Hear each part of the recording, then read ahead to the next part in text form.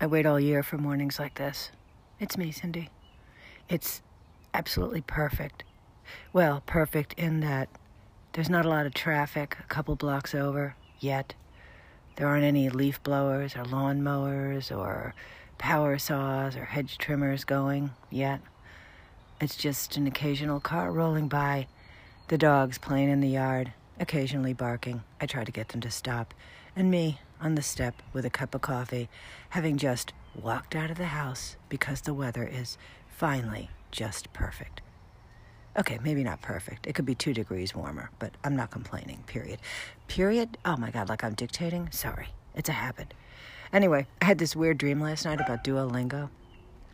I don't know why I'm telling you this, except I'm trying to analyze what it means. I think it's pretty clear in the dream. Duolingo had taken over my life. So yeah, I guess I don't have to look deeply into what does that mean. I think I'm spending a little too much time and maybe not getting enough in return. If all I can say is lo siento, no hablo español, which is really what I could say before I started, which is why I started. Anyway, back to here, now, being here, sitting here, watching the dogs play. Sometimes too rough, sometimes too loudly. But it's just cute as anything. Izzy, oh yeah, I know. Her name used to be, what was her name? Give me a minute. Oh, Gracie. Yeah, right. Gracie, until I realized there wasn't anything graceful about her. She's a real rambunctious little spitfire. So then that became Beanie. But then nobody liked Beanie, and she didn't even like Beanie. And then it became Izzy, because Lane said, well, what about Izzy? And I'm like, yeah, that fits her. Meanwhile, she's digging a hole. Hold on. Izzy, come. Come. We're doing dog training, puppy school. When I go, Izzy, come, she just ignores me. I work a little harder on that as well. Anyway, so back to here. Okay, so I'm watching the dogs, and they're playing. And at one point, Ruby came up and sat next to me. And I was petting her. And then Izzy came over and sat next to her. And I was petting the two of them. And I thought, this is one of those moments.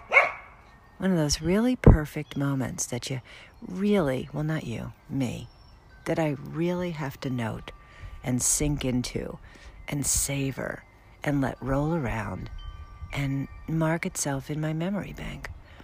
Because how often do you get them? I mean, maybe you get them more often than you're aware of. And I would say you have to, but I'm always telling people what they have to do. So what I mean is you can if you want, but in my life, I pay really close attention to anytime everything is just exactly how I would want it. Sweet as anything. Calm, sometimes beautiful, sometimes really beautiful. Like seeing a perfect flower or, the color of the sky in the morning or at night. And I try to just say, this is one of those moments. One of those moments that I have to keep track of, because if I don't, it just wasn't valued enough. It's that thing about appreciation, about gratitude. It keeps you, keeps me, let me correct that. It keeps me more aware. And that way, those little things, like when Ruby and Izzy are both being just taking in the pets and being cool, that, I can have that. I can put it in a little file of perfect moments. I remember one day, years ago, and I was working, doing probably some voiceover somewhere, and, I had a busy schedule and had to be home in time to meet the bus or pick somebody up at school, and I was pulling in the driveway, and I was exhausted. I was just, not exhausted from, exertion, but, just almost drowsy, because sometimes when I drive for a long time, I get into that kind of, I could just close my eyes and go to sleep thing. Anyway, and I pulled in the driveway, and I closed my eyes for a minute. I said I could take 2 minutes to just sit here in my driveway and pass out for a second if I feel like it. And I closed my eyes for a minute, and I thought, my life right this moment is just the way I want it. It's not that I would have charted it or said, let it be like this, but everything was great. My relationships were great. My house was wonderful. I had Rosie and Riley then. And I, just adored them. They were just this classic pair of dogs that have Even the memory of them has made my life better. But it was a pretty big impact. And I think maybe that was the first time that I really, or one of the first times that I really let it sink in. Like, have this moment and keep it. One of those things where when things get rough, you can go, oh, but remember that time you pulled in the driveway and closed your eyes and just appreciated how great things were? And there was another time when I was at the radio station, and, we would get there I would get there at 5, and everybody else would get there earlier than 5. When I say everybody, I mean Mark and Donna and whoever our producer was at the time.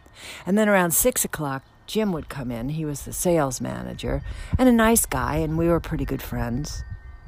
And I remember having that moment, too, where I went in to see him. Good morning, how are you? Got a cup of coffee, went back in the studio and thought, things aren't going to be like this forever. Life is full of change, and at some point, some of this or all of this will change or disappear.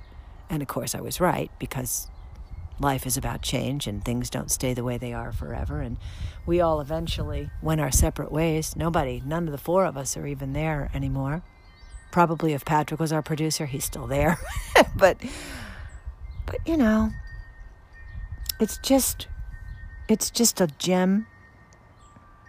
I say that like a jewel. It's like a jewel in my life. Having those moments, keeping track of those moments. And this is one of them. I have a cup of coffee. The air is pretty perfect. The sky could not be more blue. There are tiny flowers coming up all around me. Izzy's eating sticks and grass and dirt and anything else she can get her little teeth on. Ruby's just scanning the horizon. She'd like to go in the house, but her paws are all muddy now because she played in her back corner where she throws her bucket in the air and gets dirty, dirty, dirty. So she's not going inside for a while.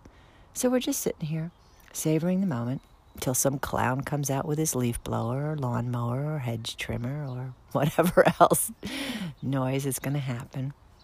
And then I'll go back in the house and go about my day. And, I'll probably get on Duolingo, but I do have to mark that. I cannot let it take over my life. So for now, that's it for me. You can hear more if you want to sign up or subscribe or just occasionally bounce back in and check out what I'm yammering about.